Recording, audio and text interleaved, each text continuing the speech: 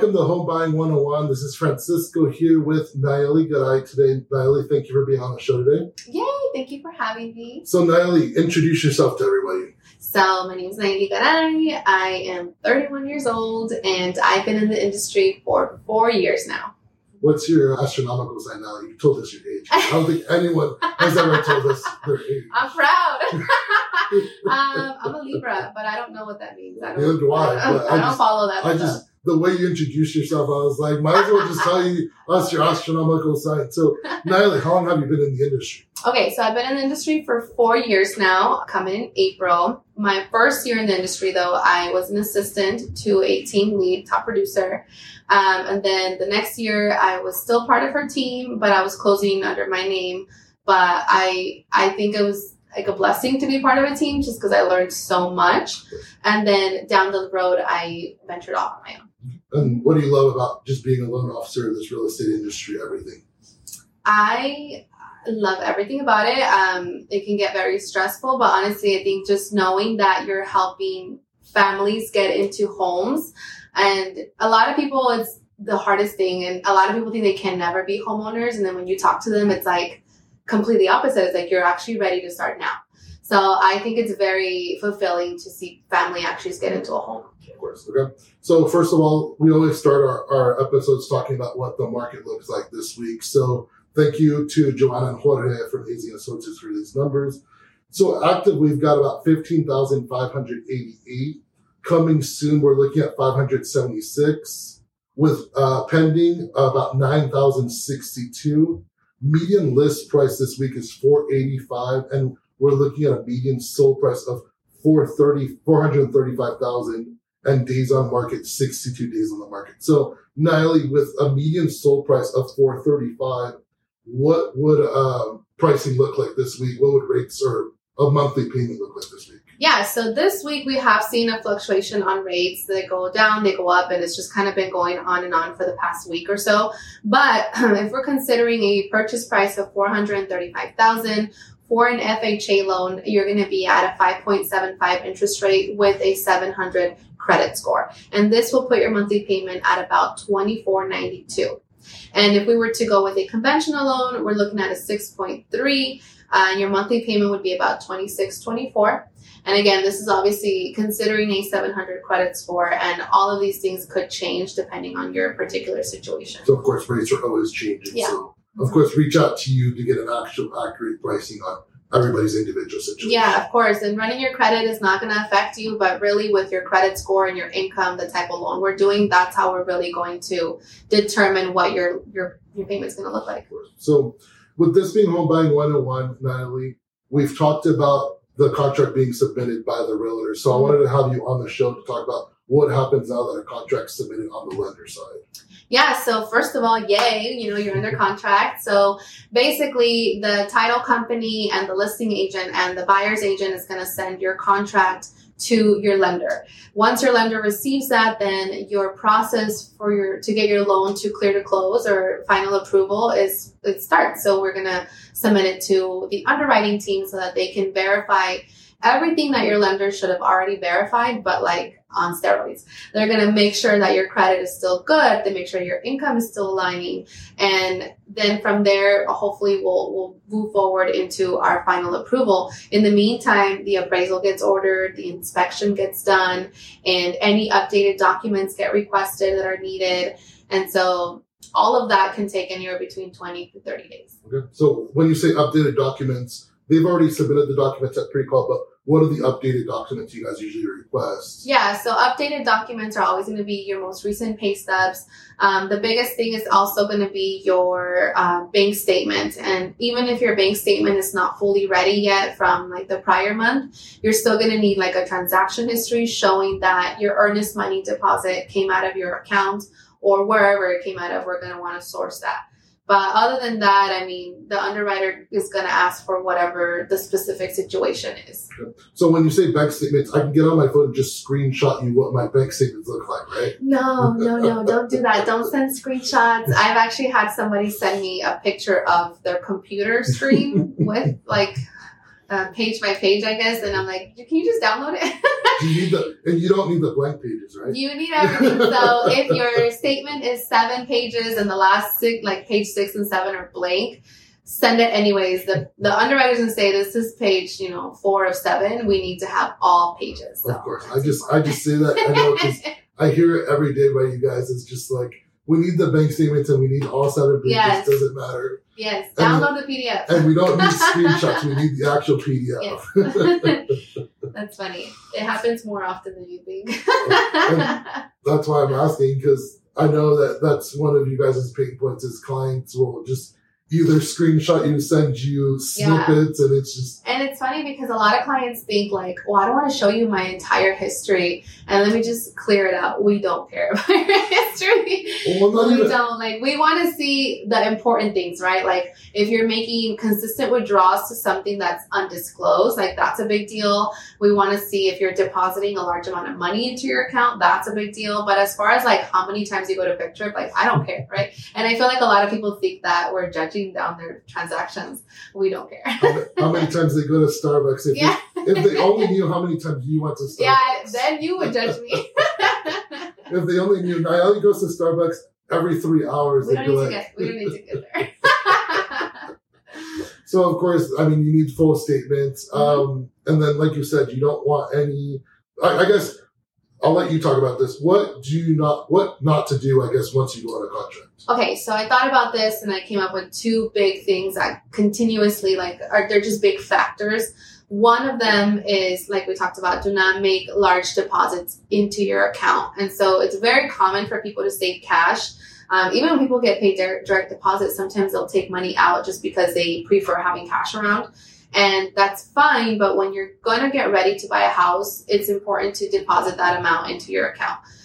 But if everything is moving quickly, then it's important to talk to your loan officer so that they can advise you on how to get money into your account without raising any red flags from the underwriter. So while you're under contract, even though you already submitted your bank statement and you're like, okay, I already submitted my bank statement, now I can deposit $10,000 that I have cash under the couch.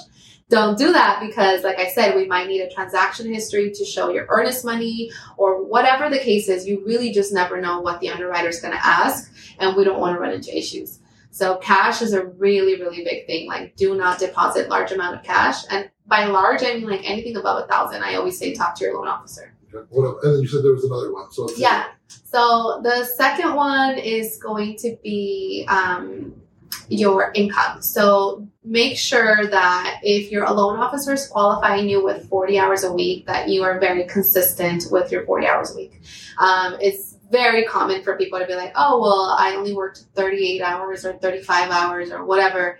And that really throws off your income, and it makes the bank question, do you really work your 40 hours a week?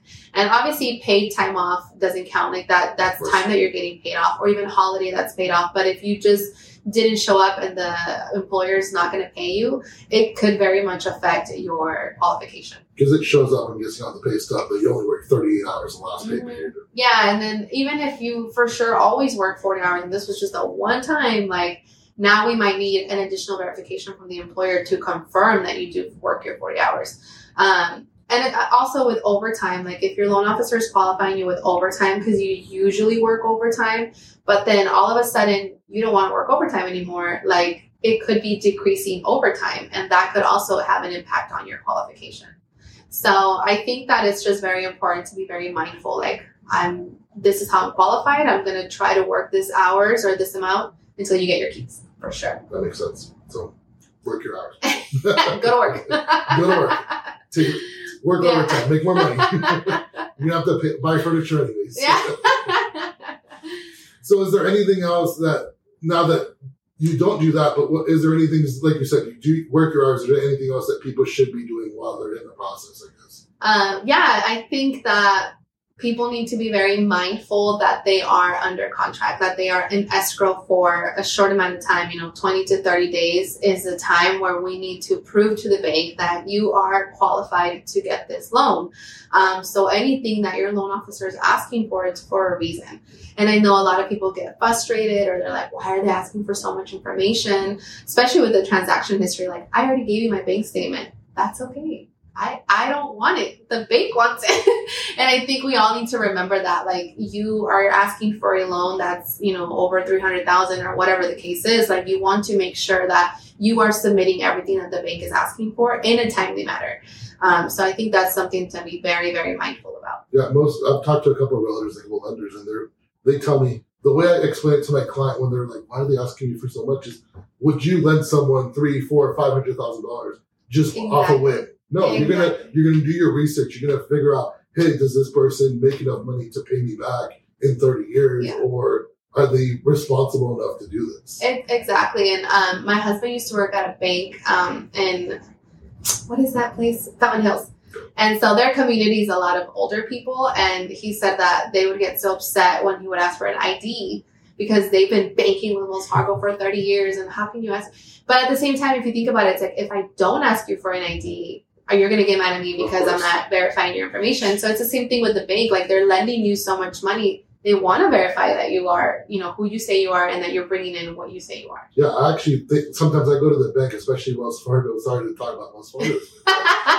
I walk in, and now that you put in your PIN and you put in your card, they don't ask you for ID. And the first time I did that, I was like, do you need my ID? I'm withdrawing money here. Yeah. It's like, oh, no, you verified your PIN. And I'm in the back of my head, I'm thinking, what if someone just jumped me outside, asked me for my debit card, how much money I have, and asked me for my PIN? They could easily walk in and just say, oh, hey, I want to withdraw this much money from this account. Like, they could have I could have been going to the bank and gotten jumped outside. Dude, that's how I feel when we go out to, like, get a drink and people don't ask me for my ID anymore. I get so offended. I'm like, excuse me. Like, I know I'm 31, but, like, ask me for my ID.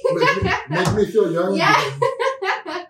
And it's funny when they ask you for ID. We'll just go off a little topic, but they ask you for ID and you're like, oh, you make me feel young. Yeah. No one laughs at that joke anymore. You know what's funny though? Like, when you don't have your ID, then it's like, I'm 31. Like, why do you need my ID?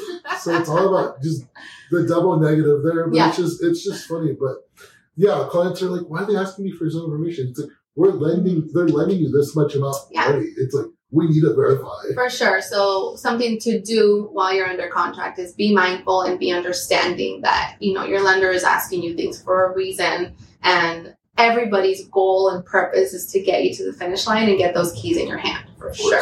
Yeah. So is there anything else that maybe we should know now that we are under contract?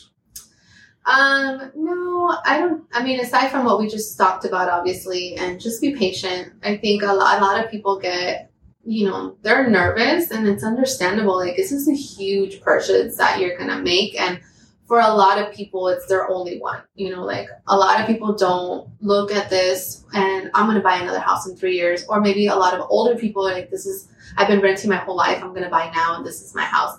So I think that if you choose the right loan officer, I'm just kidding. Like, your loan officer should have you in mind in the entire process. But you should also be very mindful and just remember, like, they're asking me for documents. It's for a reason. So tell me about someone that just didn't listen to you. What happened, I guess? They just didn't get the house. Actually, I just closed on a house on Friday, and I wouldn't say they didn't listen to me. I think that he was just under the impression that we were done with the bank statements because he transferred money from Mexico into his account, and it was like $5,400. And so the underwriter wanted to source it, but because it came from Mexico, he didn't have access to his account online. And then it was like, well, now you have to call your bank in Mexico to get something in writing. Like, just remember, anytime that there's a deposit, whether it's cash or sent through Zelle or something, like, we need to source it. We need to know where this came from. Why did they give it to you? Are they expecting you to pay it back? Is it a loan? Where is it from? And we ran into that where we couldn't source it. So, of course, like you said, Zelle, I'm guessing Zelle, Venmo, those, if it's a consistent $200, $300 every month, you kind of need to know, hey, where is this? What's going on here? But if it's an occasional Venmo between friends, like a 20 or 30 or 40 or $200 transaction, just randomly, those are kind of just, it's it wouldn't matter. Yeah. And what's funny is when it comes to bank statements, I know I mentioned that, like, we don't really care what you're spending your money at, but what we are looking for is, like, consistent withdrawals that are coming out. So, for example, we had somebody who had a car payment come out, and that car payment was not listed on their credit report. So that's like a red flag. Like, why are you paying a car that's not on your credit report? Because I'm not accounting for this as your debt. And so the person was like, oh, I just paid it for my mom that 1 month. And it's like, okay, cool. But then if we get the next month a statement and it's still there, now that raises a question, like, are you really just paying it that 1 month? So it's the things like that's up to the loan officer, though. The loan officer needs to be very mindful of that stuff, but you also need to be very honest with them. Like, if you do have debt that's not disclosed on your credit report, I almost feel like it's always going to come out. So, like, it's better to just be in front of it and be honest than to wait for, things to get crazy. You've gotten the contract, and like you said, you're going to do a couple of things. So what's kind of like the timeline? Like, so you get the contract. How soon do you, after you get docs, do you order appraisal? Do you go into final disclosures and closing? Yeah, so the appraisal in this market is taking a bit to order, only because, and this might change soon, but like right now the buyers have like, the upper hand. So right now buyers are doing their inspection on their home. They are negotiating repairs. They are, making sure that the seller's going to take care of these things. And then when they give me the green light, repairs are taken care of, we want to move forward, then I basically order the appraisal. So that can take anywhere between 5 to 10 days, depending on their inspection period. And then how long does it take for the appraisal to come back after that? The appraisal usually gets back, I want to say like a week and a half after we order it. So we order it, it's through a third-party vendor. Like, we have no communication with the appraisal, which is another fun thing that we make fun of, because agents too, like, they think that we have control, and it's like, we really don't. Like, we order the appraisal and that's it. So then it gets ordered, an appraiser accepts it, they schedule it, they go out and do the inspection, then they actually do the report, and then they send it back to us. So all of that, I would say about a week and a half. Nice. So then that's pretty much like 17 days in. So basically after that, it's kind of just getting all the ducks in a row and going into clear to close. Going to clear to close. Once you get clear to close, then, after that, it's like going into title, balancing the numbers out, making sure that your cash to close is accurate, and then sending docs to title so that you sign. Okay. So Nayeli, thank you for being on the show today. If someone wants to reach out to you to talk about their situation or get some numbers for you, of course, start the process. How can we get a hold of you? Yes, so reach out to me to 623-385-9315 or through Instagram. I'm very active on my Instagram at Nayeli Garay Mortgage. Either of those, I'm very responsive. So either you call or text, and I'll be answering. Okay. So thank you for being on the show. And of course, if you guys have any insurance needs or have any additional questions from Nayeli, you can always reach out to us on our show socials. But thank you for being on the show today. Yay!